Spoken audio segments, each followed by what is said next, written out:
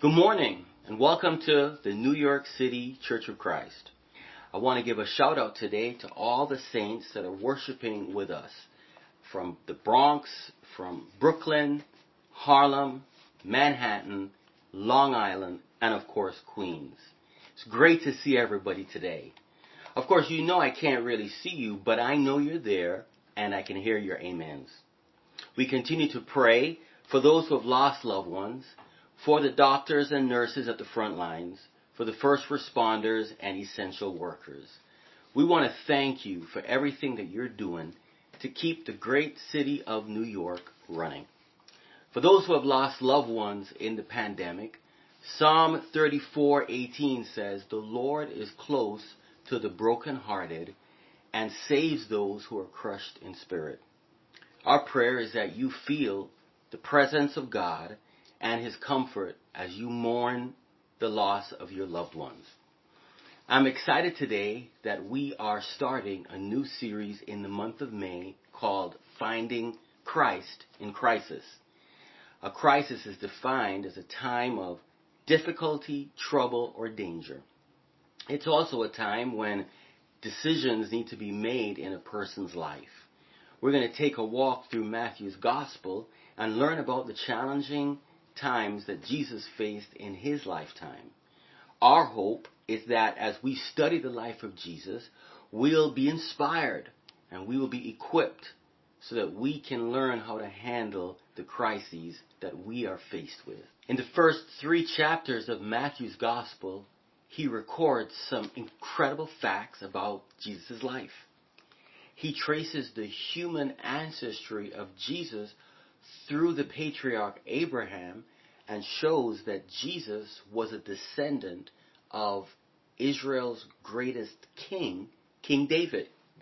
This was a big deal for Jewish people who were living at that time. Matthew also documents the incredible fulfillment of Scripture with Mary's miraculous conception of Jesus. When Jesus was born, there was a special star in the constellation that guided the wise men to the place where he lay as a baby in the manger. In chapter 3, a prophet named John the Baptist appears on the scene, breathing out fire and brimstone and stirring the hearts of the Israelite people. He was telling people that something special is taking place and they will be witnesses of it. His message was simple and clear. Prepare the way for the Lord. In Matthew 3:16, we see the account of Jesus' baptism. And it was a baptism like no other. The heavens open up and a dove descends and rests on Jesus. And then the people hear the voice of God from the heavens saying, "This is my Son, whom I love. With him I am well pleased." Jesus' coming is the fulfillment of Scripture, and the audio and visual effects were spectacular.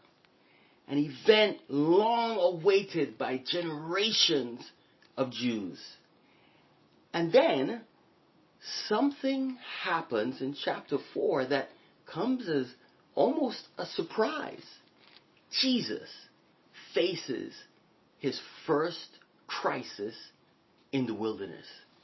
Let's read Matthew chapter 4, verses 1 through 11. Then Jesus was led by the Spirit into the wilderness to be tempted by the devil. After fasting 40 days and 40 nights, he was hungry. The tempter came to him and said, "If you are the Son of God, tell these stones to become bread." Jesus answered, "It is written, man shall not live on bread alone, but on every word that comes from the mouth of God." Then the devil took him to the holy city and had him stand on the highest point of the temple. "If you are the Son of God," he said, "throw yourself down, for it is written, he will command his angels concerning you, and they will lift you up in their hands, so that you will not strike your foot against a stone." Jesus answered him, "It is also written, Do not put the Lord your God to the test. Again, the devil took him to a very high mountain and showed him all the kingdoms of the world and their splendor. All this I will give you, he said, if you will bow down and worship me. Jesus said to him, Away from me, Satan, for it is written, Worship the Lord your God and serve him only. Then the devil left him, and angels came and attended him. The scripture states that Jesus was led by the Spirit into the wilderness. Sometimes people want us to believe that the Spirit only leads us to Disneyland, but that's not true. The Spirit led Jesus to a place of difficulty and hardship. And you know, Jesus didn't go into the wilderness kicking and screaming. He went willingly, knowing that God, his Father, would be there to protect him.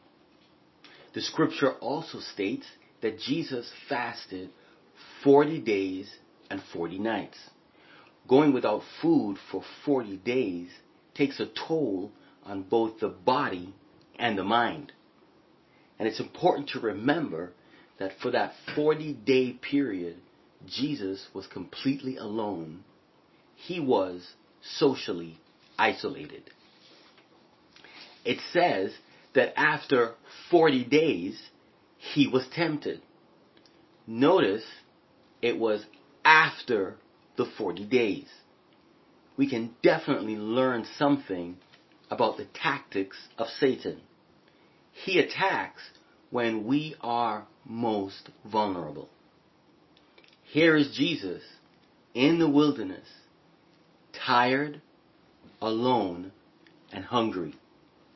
And in this vulnerable position, he faced a crisis. Jesus was tempted in 3 specific areas. First, he was tempted to take his personal needs into his own hands. Second, he was tempted to prove his identity. And third, he was tempted to take life easy and relax. What is a temptation? A temptation is an urge or desire that makes you choose a course of action that does not please God. This is very important to understand.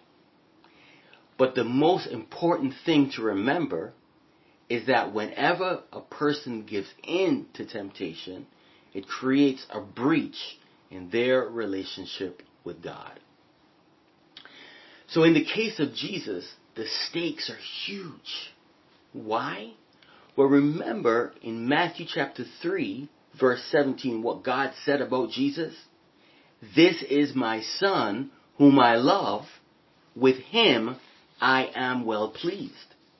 If Jesus did something, even one thing, that created a breach in his relationship with God, game over. His mission to be an unblemished sacrifice for the sins of the world would have come to a complete halt. Let's take a look at the first temptation. Satan said to Jesus, if you are the Son of God, tell these stones to become bread. Jesus was hungry and had a very legitimate physical need. But it was also a temptation for Jesus because Satan was asking Jesus to take matters into his own hands instead of trusting God and relying on God to meet those needs. What Satan was communicating was this: Jesus, you have the power to do this. No son of God should be in the wilderness, tired, hungry like you. It's not even right for God to have his own precious son down here feeling so hungry. So you got the power, Jesus. You see that stone over there? Just say the word and turn it into bread and satisfy your hunger. Jesus said, no. I am not going to meet my physical needs in that way. And his response is instructive. He quotes a passage from Deuteronomy 8, verse 3. Man does not live on bread alone, but on every word that comes from the mouth of God. What Jesus is saying is that the substance of his life is not just about food only, but about his relationship with God. Why satisfy the needs of the body and neglect the needs of the soul? We must feed both body and soul. So Jesus informs Satan that he is not going down that road of turning stones into bread just because he has the ability to do so. Instead, he is going to trust his Father to take care of those needs at the proper time. The second temptation, prove it. Satan says to Jesus, prove that you are God's son by throwing yourself down from this temple. If you are God's son, throw yourself down and don't worry about the outcome, because the angels are going to come and get you. You remember the heavenly affirmation in Matthew chapter 3, verse 17, where God said, "This is my son"? Satan directly attacks Jesus' identity as the one and only Son of God. Throw yourself down. Go tell those angels, whom you're the boss of, by the way, to come and get you and protect you. Satan is so crafty, he's even quoting from one of the Psalms, Psalm 91, that has absolutely nothing to do with jumping off of temples. Jesus is identifying as the one and only Son of God would eventually lead to his death. Even today, the issue of Jesus' identity is still being debated. So here in the place of wilderness, Jesus absolutely wants to confront his adversary, and he is really being tempted to say, of course I am the Son of God. And so Jesus is battling within himself this desire to prove that he is who he says he is. But instead of yielding to that temptation, Jesus goes back to the written word. And he says, do not put the Lord your God to the test. He's basically saying, look, I've already been affirmed by my Father. I know who I am. And I'm comfortable in my own skin. And I don't have to do anything stupid just to prove to you that I am who God has already told me I am. End of discussion. The third and final temptation that Jesus faced was a temptation to relax, take life easy, and be comfortable. Satan showed him all the kingdoms in their splendor. And he says, all this I will give to you if you just come, bow down, and worship me.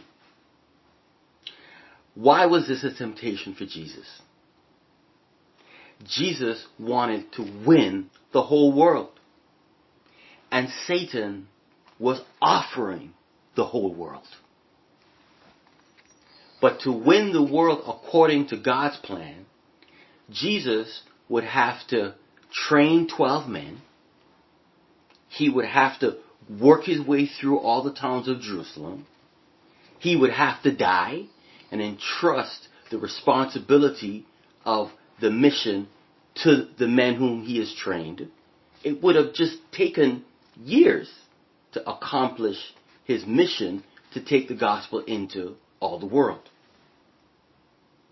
Satan's plan was way more efficient. He was offering to give Jesus the world on the spot. Not only that, But Satan was offering Jesus an easier path. He wouldn't have to be humiliated on the cross. So Satan is appealing to a human desire, the desire for comfort. He is enticing Jesus to escape the hardships of life. There's just one catch, that Jesus would have to worship him. But Jesus wouldn't even nibble at the temptation. For the third time, he goes right back to the written word. For it is written, worship the Lord your God and serve him only. It says the devil left him. Satan realized he could not get Jesus to sin against God. And so Jesus triumphed over his adversary, the devil. What can we learn from this? Satan can be defeated if we use the word of God properly. How was Jesus able to resist the devil's temptations? By his specific knowledge of God's word and by his reverent submission to it. With every temptation Jesus faced, he referred back to the written word of God to guide him in his course of action. Jesus did not debate Satan, and neither should we. You see, Jesus took sin seriously. He knew that sin would corrupt both his body and his soul, and he wanted to have absolutely nothing to do with it. That's kind of how we see the COVID-19 virus. We don't want to have anything to do with that virus. Amen? Jesus did not want to get near sin. And the Word of God was Jesus' personal protective equipment against the virus of sin. And if we are going to be victorious in the same way that Jesus was, we've got to have the same attitude that Jesus had about the Word of God. This is what the Apostle Peter tells us in 1 Peter chapter 4. Therefore, since Christ suffered in his body, arm yourselves with the same attitude, because whoever suffers in the body is done with sin. As followers of Christ, we must arm ourselves with the same attitude that Jesus had about the Word of God. So when you're feeling tempted, no matter what the temptation is, you need to grab your personal protective equipment. Like this. And so let's say you're struggling with being alone and isolated, and Satan might be tempting you to use your body in a way that does not please God. Flee from sexual immorality. All other sins a person commits are outside the body, but whoever sins sexually sins against their own body. Do you not know that your bodies are temples of the Holy Spirit, who is in you, whom you have received from God? You are not your own. You were bought at a price. Therefore, honor God with your bodies. It is God's will that no matter what we are going through, that we honor him with our bodies, because we have the Holy Spirit living in us. So we need to know this scripture, and we also need to be praying daily, several times a day, until the devil leaves. And we can defeat the devil if we follow in the footsteps of Jesus. And as we take the Lord's Supper, let us be thankful for the freedom that we share in Christ. Let's pray. Father, we thank you for sending your Son Jesus to set an example for how we should live, and for giving us the tools we need to defeat our enemy. We are thankful for the blood you shed on the cross for our atonement. And as we take the bread which represents your body and the fruit of the vine which represents your blood, we pray you give us strength to keep our lives free from sin. In Jesus' name I pray. Amen.